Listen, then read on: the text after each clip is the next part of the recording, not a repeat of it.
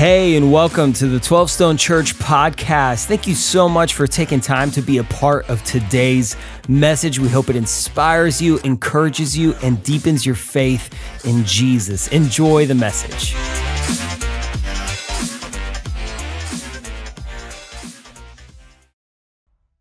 And so welcome to day one of one at 12 Stone. And if this was anything else, it'd be awkward. We're all dressed the same across the campuses today. So well done. Y'all look good. I feel like we're like a Georgia game when they say it's a white outside or a black out, red out, whatever. Like this looks right. And I'm glad that you're here. And this week has been a roller coaster in a really beautiful way. But I just want to read probably my favorite text that I got this week. It's from a friend I've known here at 12 Stone for over a decade. And here's what he said, because this was an answer to prayer for the last 6 months. He said, hey, good morning, Jason. Pray for you this morning. Commit to do so for the next 100 days. And he said this, I also thought about this transition and the shift of responsibility, but I also felt it shift in me. Men have followed PK for years and they grew together and made a great impact for God. Now people will have the opportunity to do the same. I want to be part of that, however God chooses to use me. Onward. See, this succession is not about two people. It's about God doing that God would help you feel the shift in you too. Because this church was never about a person. This church was always about Jesus, and this church will always be about the next person finding Jesus. And in great part, hundreds of you last weekend said, listen, I felt the shift. I feel the ownership of this place. And hundreds of you gave in the Next Gen offering. And I get to tell you today that we've officially completed phase one. That we're about 1.2 million of the 3 million y'all have already given. Isn't that awesome? Praise God. Which means I was able to officially reach out and tell our CFO, I'm greenlighting the first 2 or 3 campuses in their children's space. You'll begin to see K-12 change across those. And listen, just this week, we had over 1,000 students on Wednesday night. We've had over 75 baptisms just since camp. God is doing something in the next generation, and we celebrate what he's doing today. And I know that many of you are still in that process going, all right, God, I'm gonna ask, what should I give? And you just say yes. And as you do that, maybe you wanna hop online to the website, or right now you can text Next Gen to 37748 and continue inside of this Next Gen offering. Because again, phase one's done. We got 2 more phases to go for us to create a church where our kids go, this place is mine, not just my parents. Amen? Amen. So today we start a sort of a brand new series together. And if you look down at your shirt, if you're wearing it, it's called Everybody Can. And this series is gonna sit inside of the book of Romans, which, by the way, the book of Romans is fire. It's my favorite book. And I was just talking, we were praying backstage, and we literally said if like every other book in the Bible was lost to history, the book of Romans would have enough for life and godliness and holiness and salvation. Like the book of Romans is unbelievable. I could spend the next 10 years just in the book of Romans and it wouldn't be enough. But the crux of sort of where we're starting today is Romans 1:16. For I am not ashamed of the gospel, because it is the power of God. Somebody say power. It's the power of God. The power comes from the gospel, which is the good news of Jesus. It is the power of God that brings salvation to everyone who believes.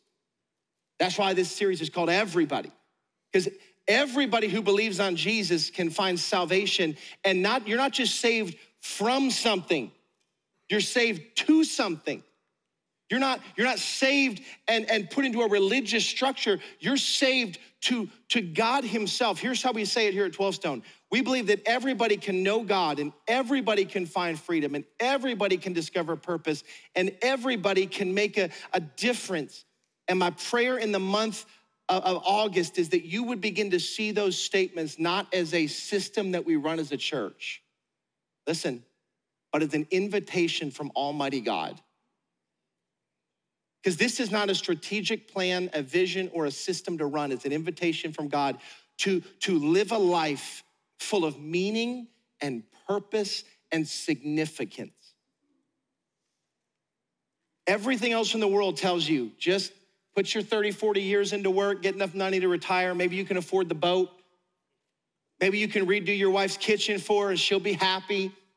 Maybe you'll be able to pay for some of your kids' education. Like, that's the goal. And yet God's like, there's more to life than just getting through and getting to retirement. There's meaning and purpose and significance. And if you're honest, there's a longing in your soul for that kind of life.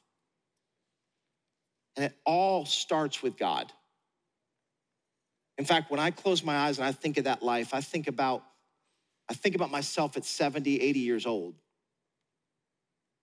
still walking with God, but freed up from my past, not still living in the mess of my past, looking around at life and going, I know why God put me here, and I can look back at my life and see the relationships that God let me impact.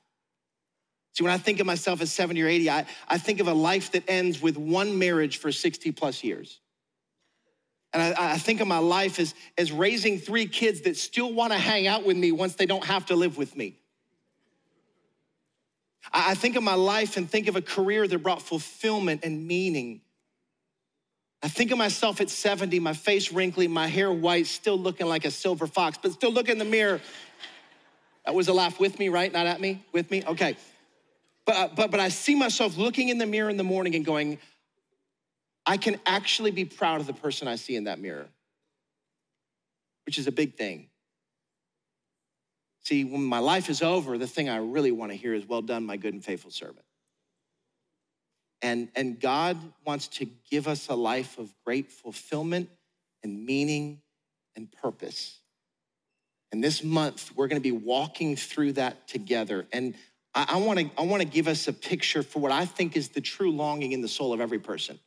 A longing for the life of meaning, purpose, significance. So I wanna take you back. Maybe you've heard this from me before, but I was raised in upstate New York.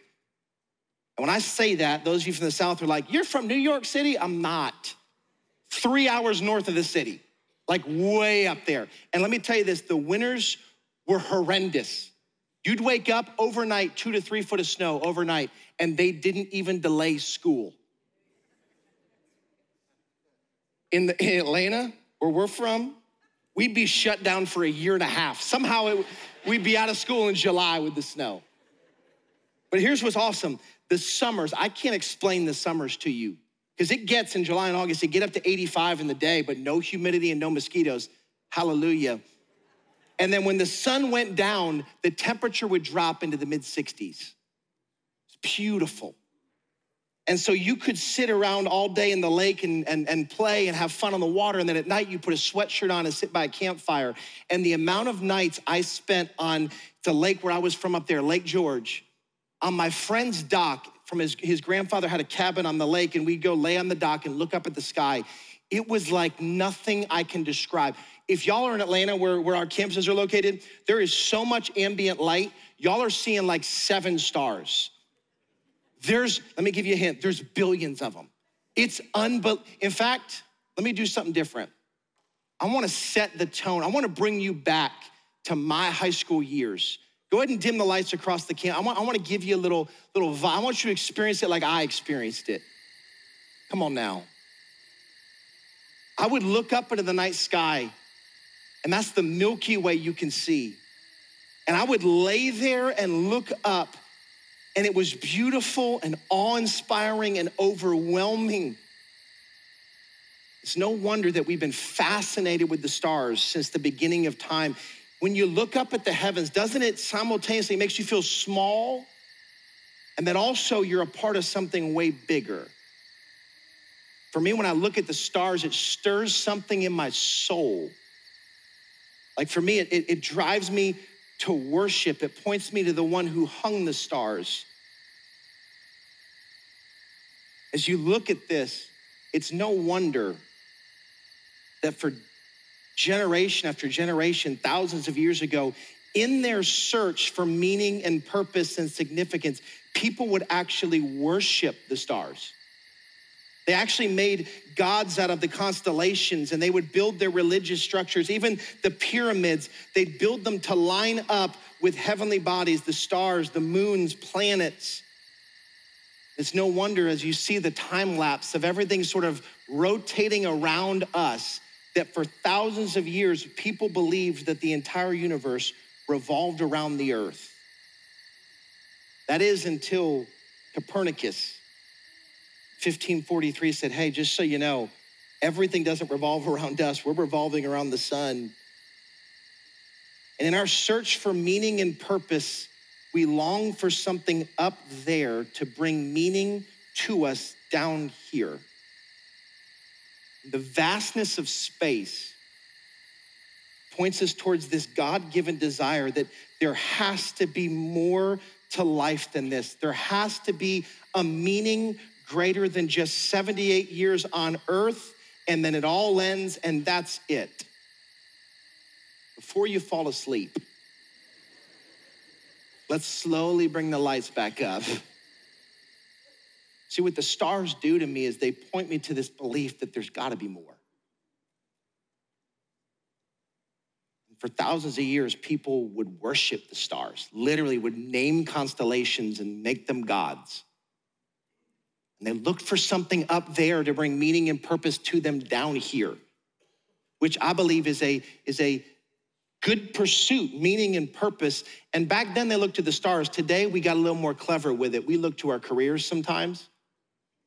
Something out there to bring meaning and purpose to our life, and you can spend your whole life and build an incredible career and wake up and go, it's still hollow. Listen, some of us look to stuff.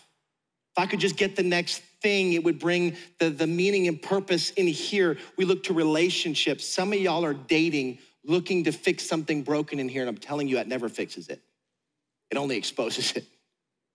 We look to our families even sometimes. We look to popularity. We look to power or control. We look to self-expression, your felt identity, being true to your inner voice. Like, that's how I'll live a life of meaning and purpose. Some of us have been on this pursuit towards like spiritualism, crystals or meditation. And we look in all these places out there to bring meaning and purpose and significance in here. And it's a core human desire to want those things. But listen, here's my premise.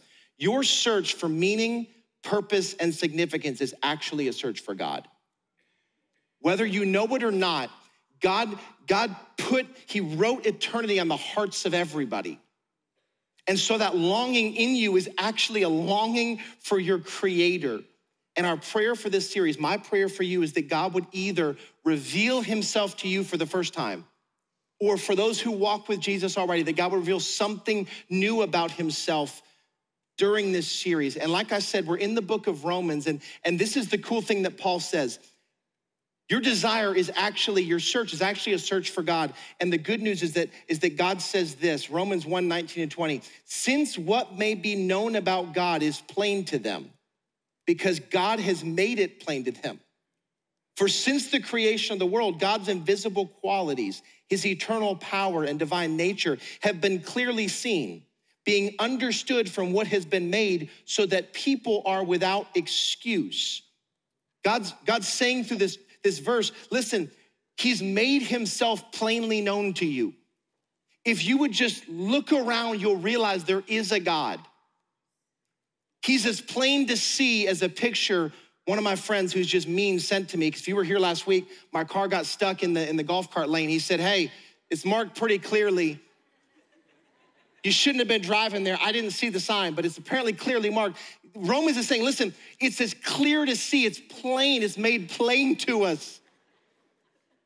You should see him. Here's the good news. God is not hiding, he can be known. Everybody can know God. Everyone can know the one who hung the stars.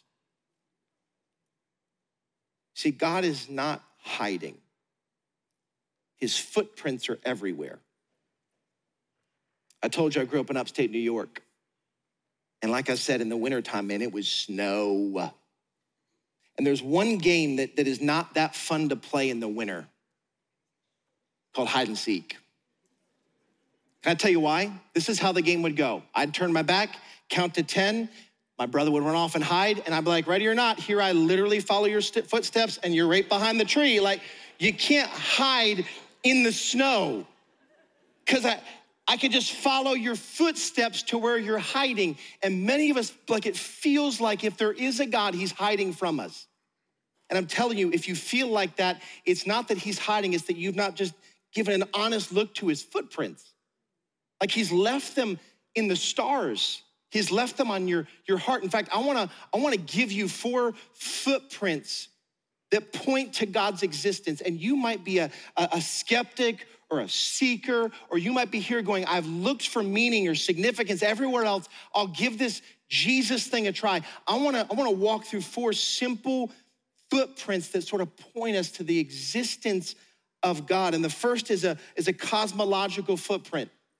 Paul said that God he's made himself plainly known, plain to them to see. The cosmological footprint says something can't come from nothing. Like, I don't want to burst your bubble. If you like magicians and they make something appear in their hand, it actually was up their sleeve, right? Like, something didn't come from nothing. The fact that the fact that we're here means that someone was here before us. The fact that we exist means there has to be something that is eternal. And just the fact that creation exists means, man, if you'd follow those footsteps, it might lead you to God. The second is the teleological footprint. I know these are big words. Teleological. And what that is it means that creation looks like it was designed. Like when you look around, from the way that a tree root system works, to the way that solar systems work, to the way that your human body works, it doesn't take like a scientist to look and go, that was on purpose. Whether through a telescope or a microscope, design is visible everywhere. Like if the earth was 1% further or closer from the sun, we'd freeze or burn up. If a neutron was 1% bigger than a proton, humanity would not exist. There's this thought that like, this all looks like it was put together in a design, the moral footprint, that there's like this universal moral compass. Where like we all just sort of agree that there's some things that almost overarch every culture that they're just wrong or right. Like murder in every culture, for the most part, it's like we just know that we know. I don't need to read the Bible to sort of go, yeah, it's probably wrong to kill somebody. Like it's probably wrong to walk up to an old lady and knock her out cold, right? Like if I did that, you'd all be like, that's wrong. It's a unique or a universal moral compass. We all sort of agree. And the last footprint is this desire footprint, that the desires in us correlate with a reality. See, the fact that when you get thirsty, we have water. The desire correlates to something real. When you get hungry, we have cheese pizzas and cheeseburgers, praise God. Like when you're hungry, there's a real thing. When you're lonely, there's people to have friendships with. We desire beauty and love and laughter. These desires all correlate to something real, and we desire more than just the material world. Here's how C.S. Lewis speaks to this desire footprint. I love this quote. If I find myself in a desire which no experience in this world can satisfy, the most probable explanation is that I was made for another world. If nothing you can find or buy or build or create on this earth can satisfy, then maybe you and I were created not just for this world. See, there's footprints that point us back that God can be known. He's real and can be known. Like Paul said, verse 20, so that we are without excuse. God said, I left enough footprints that if you go back in the house and say, I counted to 10 and couldn't find you, you're without excuse. I wanna be honest for a second. One of the things I love about our church, I like to think of us as a safe place for people to wrestle down their faith. Like I hope when you showed up, you didn't feel judged. Like maybe you're not a follower of Jesus, you don't even believe this stuff yet, and you're here going, God, if you're real, I wanna figure this thing out. I love to think of this place as a safe place for you to wrestle, and I've been praying specifically for this series as we have moments where we talk about things like those 4 footprints where it's like, maybe if you look out there, you'll see the footprints that God is real. If God stirs or softens or speaks something new in you, or God maybe answers a question you've been wrestling with for a long time, we would love to actually get coffee with you. In fact, everybody grab the cards in the seat in front of them. You can put them back in a minute. We don't talk about this a ton, but these cards are an easy way for you to communicate with us. And you might decide today, you might check the box, I'm interested in talking with a pastor. And what that does for us is it allows us to reach out and get coffee, because conversations like this, what you need is not a big prayer on the screen. What you need is a cup of coffee and a conversation, right? There's questions you might not get answered and you want to sit down. We would love to create space for that to happen. So feel free to do that. You can leave those on your seat at the end of service, and your pastors will tell you what to do with that. But our prayer is that you would realize God wants to be known and you can know him. Not just know him intellectually, but know him relationally. And that is God's desire for you. Even the stars point back as a footprint back to God, which brings us back to our space illustration. Copernicus, man. 1543. I was even before Kevin was born, a long time ago. And he was the first person to say, listen, guys, everything doesn't revolve around us. I know why you'd think that. Remember the time lapse? It looks like we're in the center and everything's revolving around us, but he's like, guys, it doesn't actually revolve around us. And people didn't like hearing that. In fact, the church banned people from looking at his research because they didn't like it so much. It wasn't for another 150 years until it was sort of accepted science that the earth revolves around the sun, and then eventually the sun revolves around other things. And people in 1543 did not want to hear it. Why? Because no one likes to hear that the universe does not revolve around you. Parents, how many times have you said some version of that to your kid? I'm hungry. The world doesn't revolve around you, bro. Hey, this is not what I want to do. The universe doesn't revolve around you.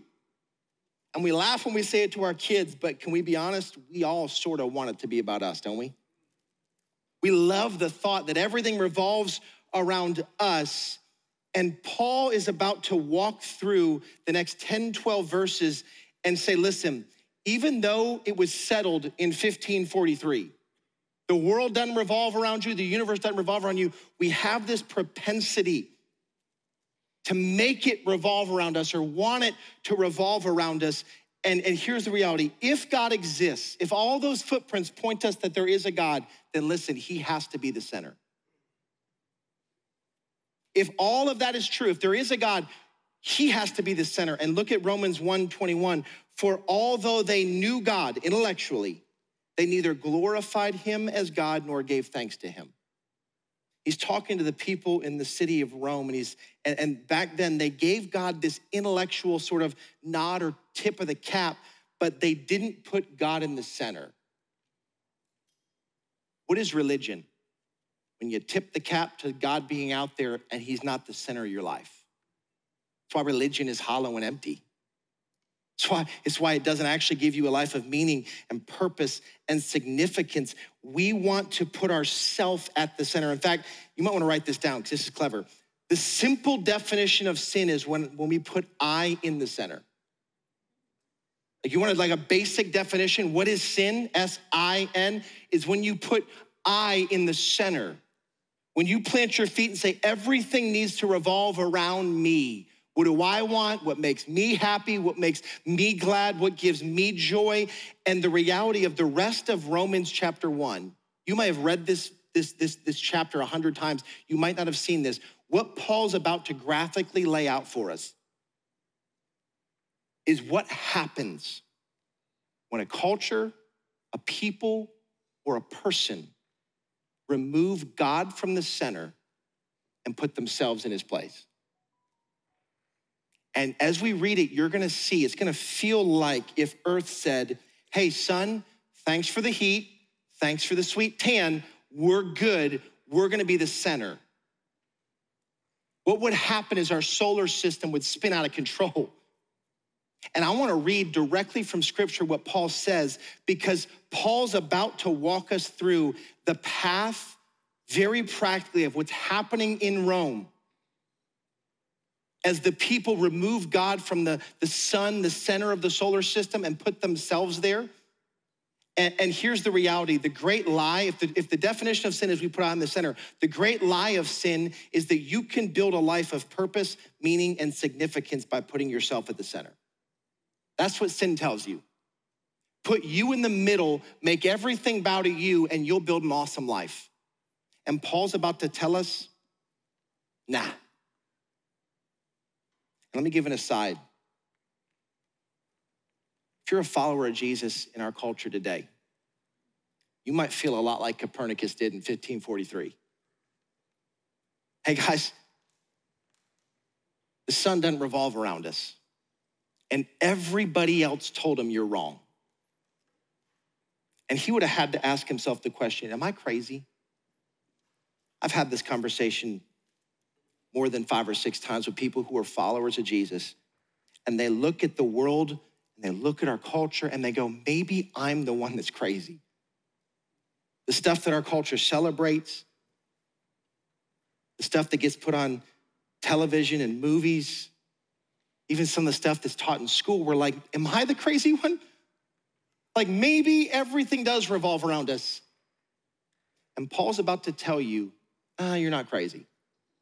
Let me show you. Paul actually describes what's happening in our world right now as we remove God from the center. So it starts with this. People remove God from the center, verse 21. For although they knew God, they neither glorified him as God, nor gave thanks to him, but their thinking became futile, and their worship and their foolish hearts were darkened. Although they claimed to be wise, they became fools. And look, they exchanged the glory of the immortal God for images made to look like mortal human beings, birds, animals, and reptiles. See, they removed the image of God at the center and they put themselves in the center. And here's what's scary. When people remove the image of God, they lose the order of God. When God's not the center, you lose the created, designed order he created the earth to exist in. And it continues to devolve and spin out of control. Verse 24, therefore, God gave them over in the sinful desires of their hearts to sexual impurity. What does it mean when God gave them over? It means God said, if that's what you want, I'm letting you go. And they couldn't even see it as wrong anymore. That's what's terrifying. They couldn't see that they had lost God's order.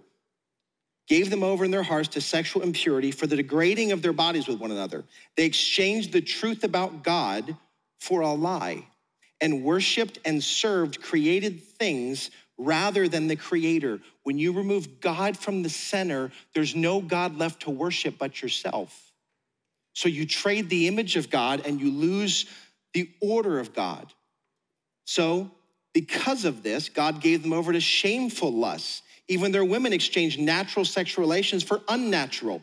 In the same way, the men also abandoned natural relations with women and were inflamed with lust for one another. Men committed shameful acts with other men and received in themselves the due penalty for their error. When you remove the image of God, you lose the order, the design created way God ordered the earth to work. And you find yourself spinning out of control. And then here's what's left. Without the order of God, all that remains is chaos, confusion, brokenness. I want you to see this. Paul continues. Tell me you don't feel this right now. Furthermore, just as they did not think it worthwhile to retain the knowledge of God, so again, God gave them over to a depraved mind so that they do what ought not to be done. They have become filled with every kind of wickedness, evil, greed, and depravity. They are full of envy, murder, strife, deceit, and malice. They are gossips, slanderers, God-haters, insolent, it's getting worse, arrogant, and boastful. They invent ways of doing evil. They disobey their parents. Come on, somebody. They have no understanding and no fidelity, no love and no mercy. You see, there is a path that is always followed When you remove God, to move the image of God, you then lose the order of God. And when you lose the order of God, you devolve into chaos and confusion and brokenness. And Paul's heart in writing this and preaching this is not to scream at people. It's to say, listen, this is what happens when you replace God at the center of a culture, people, or a person. See, sin promises that this life's gonna be awesome if you just put yourself at the center, but then the gravity of sin causes you to spin out. See, when you remove God from the center, the only thing that's left is chaos, confusion, and brokenness. Is there any wonder why our world is so confusing and chaotic right now? Is there any wonder why the next generation is lost on who they are and their identity? Because it's upside down, there's no order. Any wonder why anxiety and worry and fear and depression's on the rise? Because without God's image and order, people spin out into the chaos of space, if you will. We lost the gravity that God has to hold it all together. Now listen, before you get too prideful, if you're a follower of Jesus, it's easy to say, well, that's an out there, them people thing. It's actually an in here, me thing. Because it's not just when a culture removes God from the center. When I remove God from the center of anything, it spins into chaos and confusion and brokenness. In fact, J.D. Greear says it this way: the root disease of all brokenness in us and the world is that we have put something or someone other than God at the center of our universe. If the sun suddenly disappeared from the center of our solar system, we would spin out into space, chaos. In the same way, when you remove God from the center, any part of your life, you spin into chaos. See, I can't give you 7 steps to fix what's broken. I can just give you one. God has to be the center. And I believe God wants to do a Copernicus-like revolution in our souls. Listen, it doesn't revolve around you. You're not the center. You don't have your truth. You don't have your effort to fix it. It has to be God is the center, because the nature of the kingdom is that if you put yourself in the center of your marriage, you're gonna end with chaos, confusion, and brokenness. That divorce you had 10 years ago, go back. Somewhere you slid yourself in the center and God wasn't the center of that marriage. Friendships fall apart when you make yourself the center. Companies fall apart when employees or bosses make it about them and they're at the center. Families, the future of our kids fall apart when we put ourselves at the center of it all. Cultures and communities fall apart when people put themselves at the center. Your soul falls apart when you put yourself at the center. When everything around you has to bow to you as the center, everything falls apart. And once God's removed from the center, nothing else has enough gravity to hold everything together. Because if you're the center, you have to have the sun's gravity to hold our solar system in place. Good luck with that. Now I'm responsible to hold my family together. Now I'm responsible to hold my company together. Now I'm responsible to hold my character together. We lost the center, we lost the gravity. It's all on me. And then there's a turn. Paul says this in Colossians 1, it's beautiful. The Son, which is Jesus, S-O-N, by the way, we talked a lot about space, not S-U, S-O-N.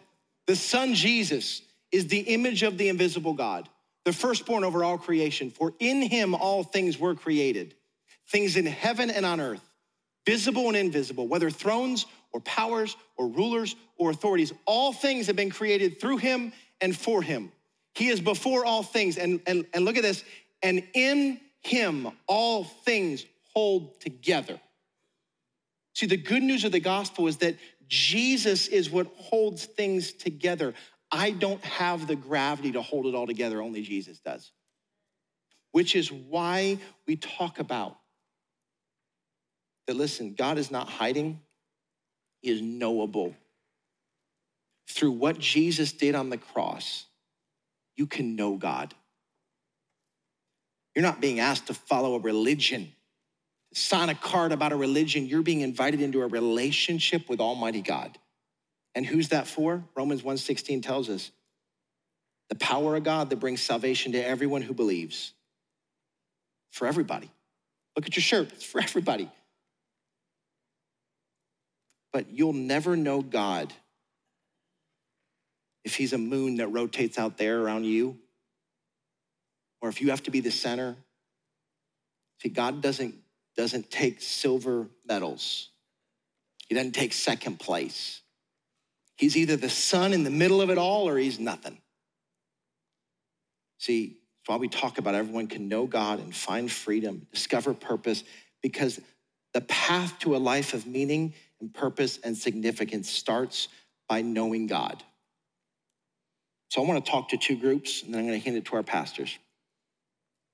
See, my prayer over the month of August is that God would open our eyes to what he really wants for our lives.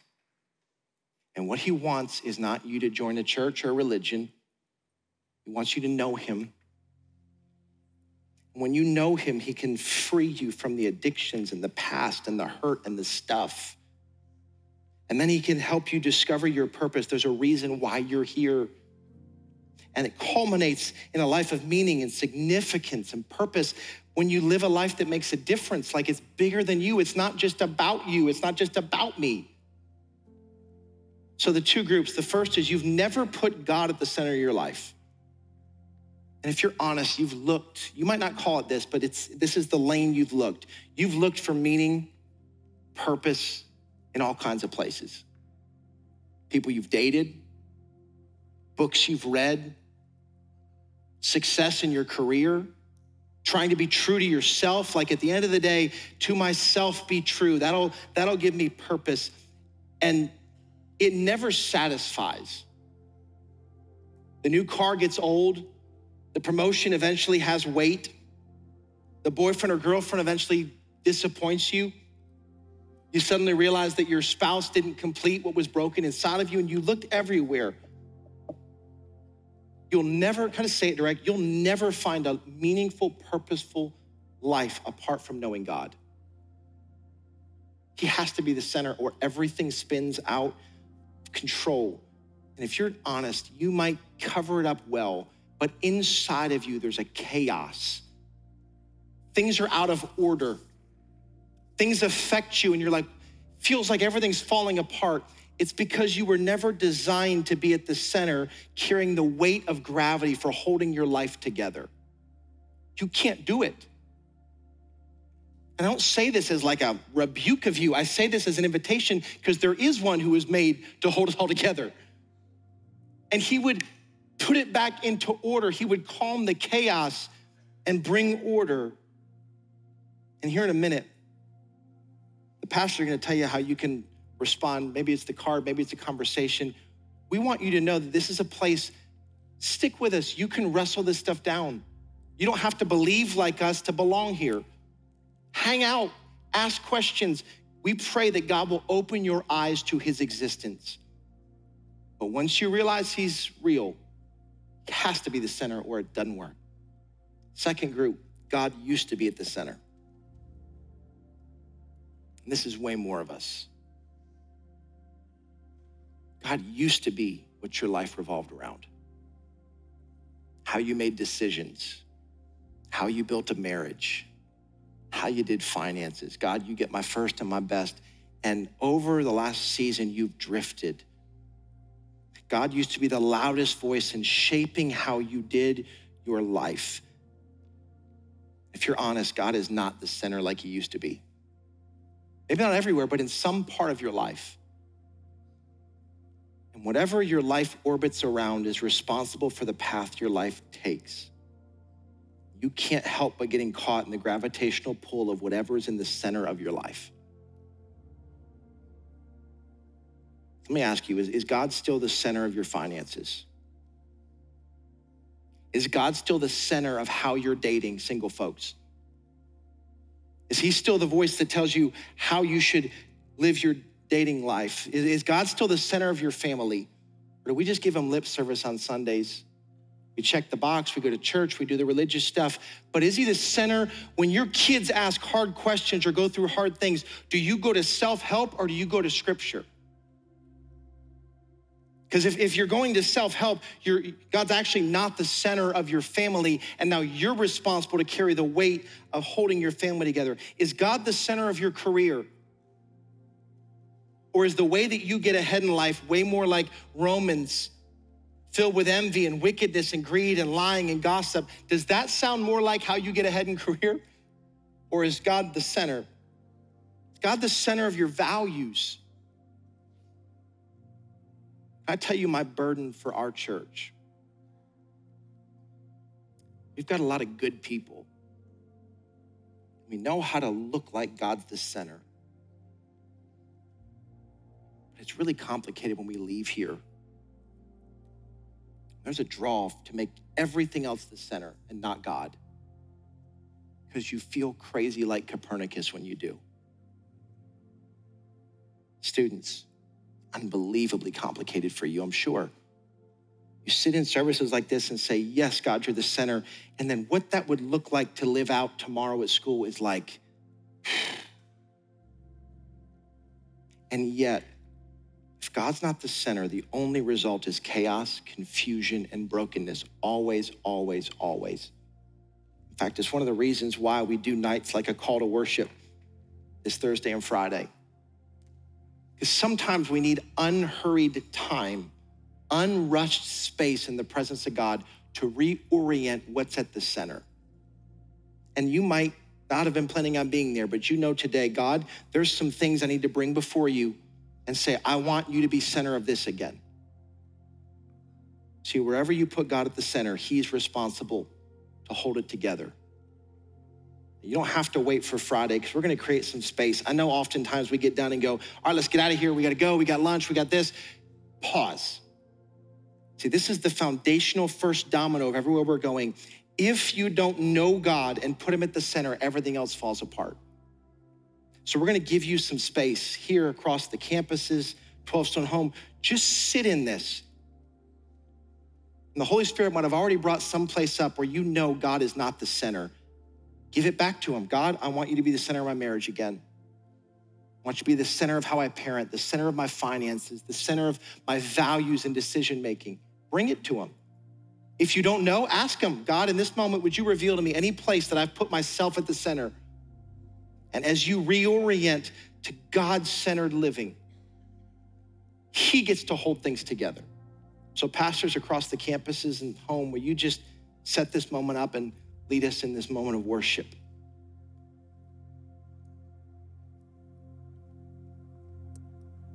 So here in the room, 12 Stone Home, I want to pray for us. Would you pray with me?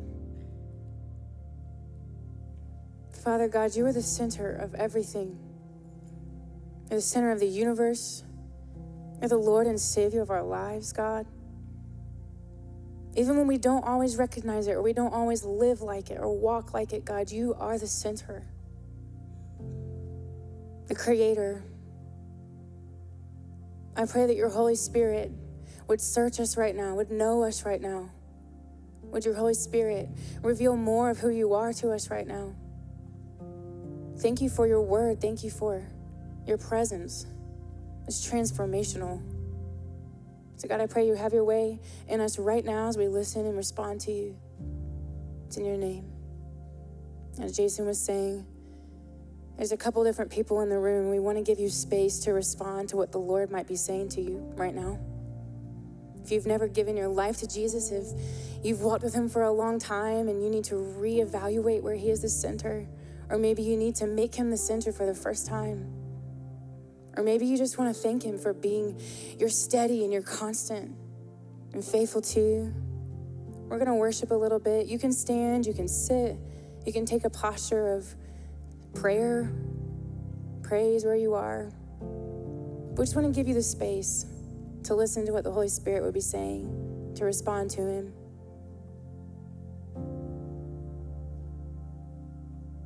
I think sometimes it can be really complicated in your head when you're thinking about praying these prayers of surrender, but it's really simple. It's just open hands, open heart, being available to him, letting him step in.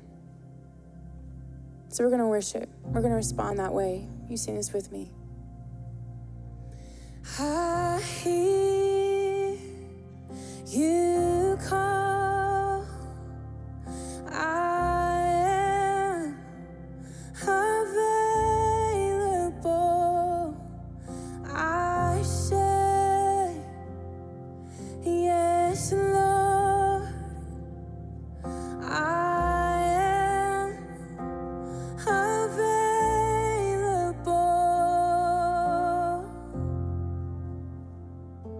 I surrender all. Come be the center of my heart. You make it your prayer, you sing it. And I hear you call. I am available. I say yes, Lord. I am available. Sing, here I am. And here I am. Here I am. You can have it all. You can have it all. Here I am. Here I am. You can have it all. You can give it to him. You sing. Here I am. Come and do what you want to. Come and do it. You can have it all. You can have it all. Here I am. Here I am. You can have it all. You can have it all.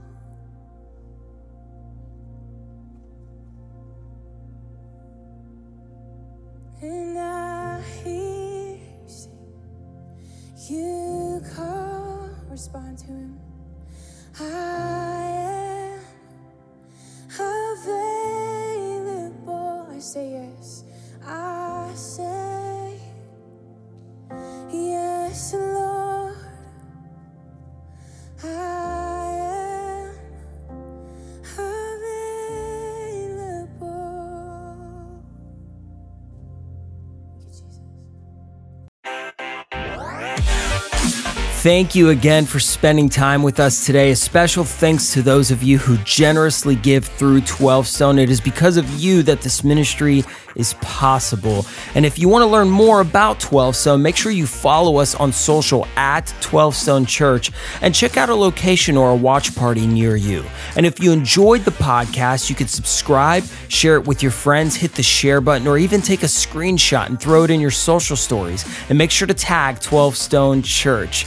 Let it be a blessing to somebody else. Thank you again, and we'll catch you on the next one.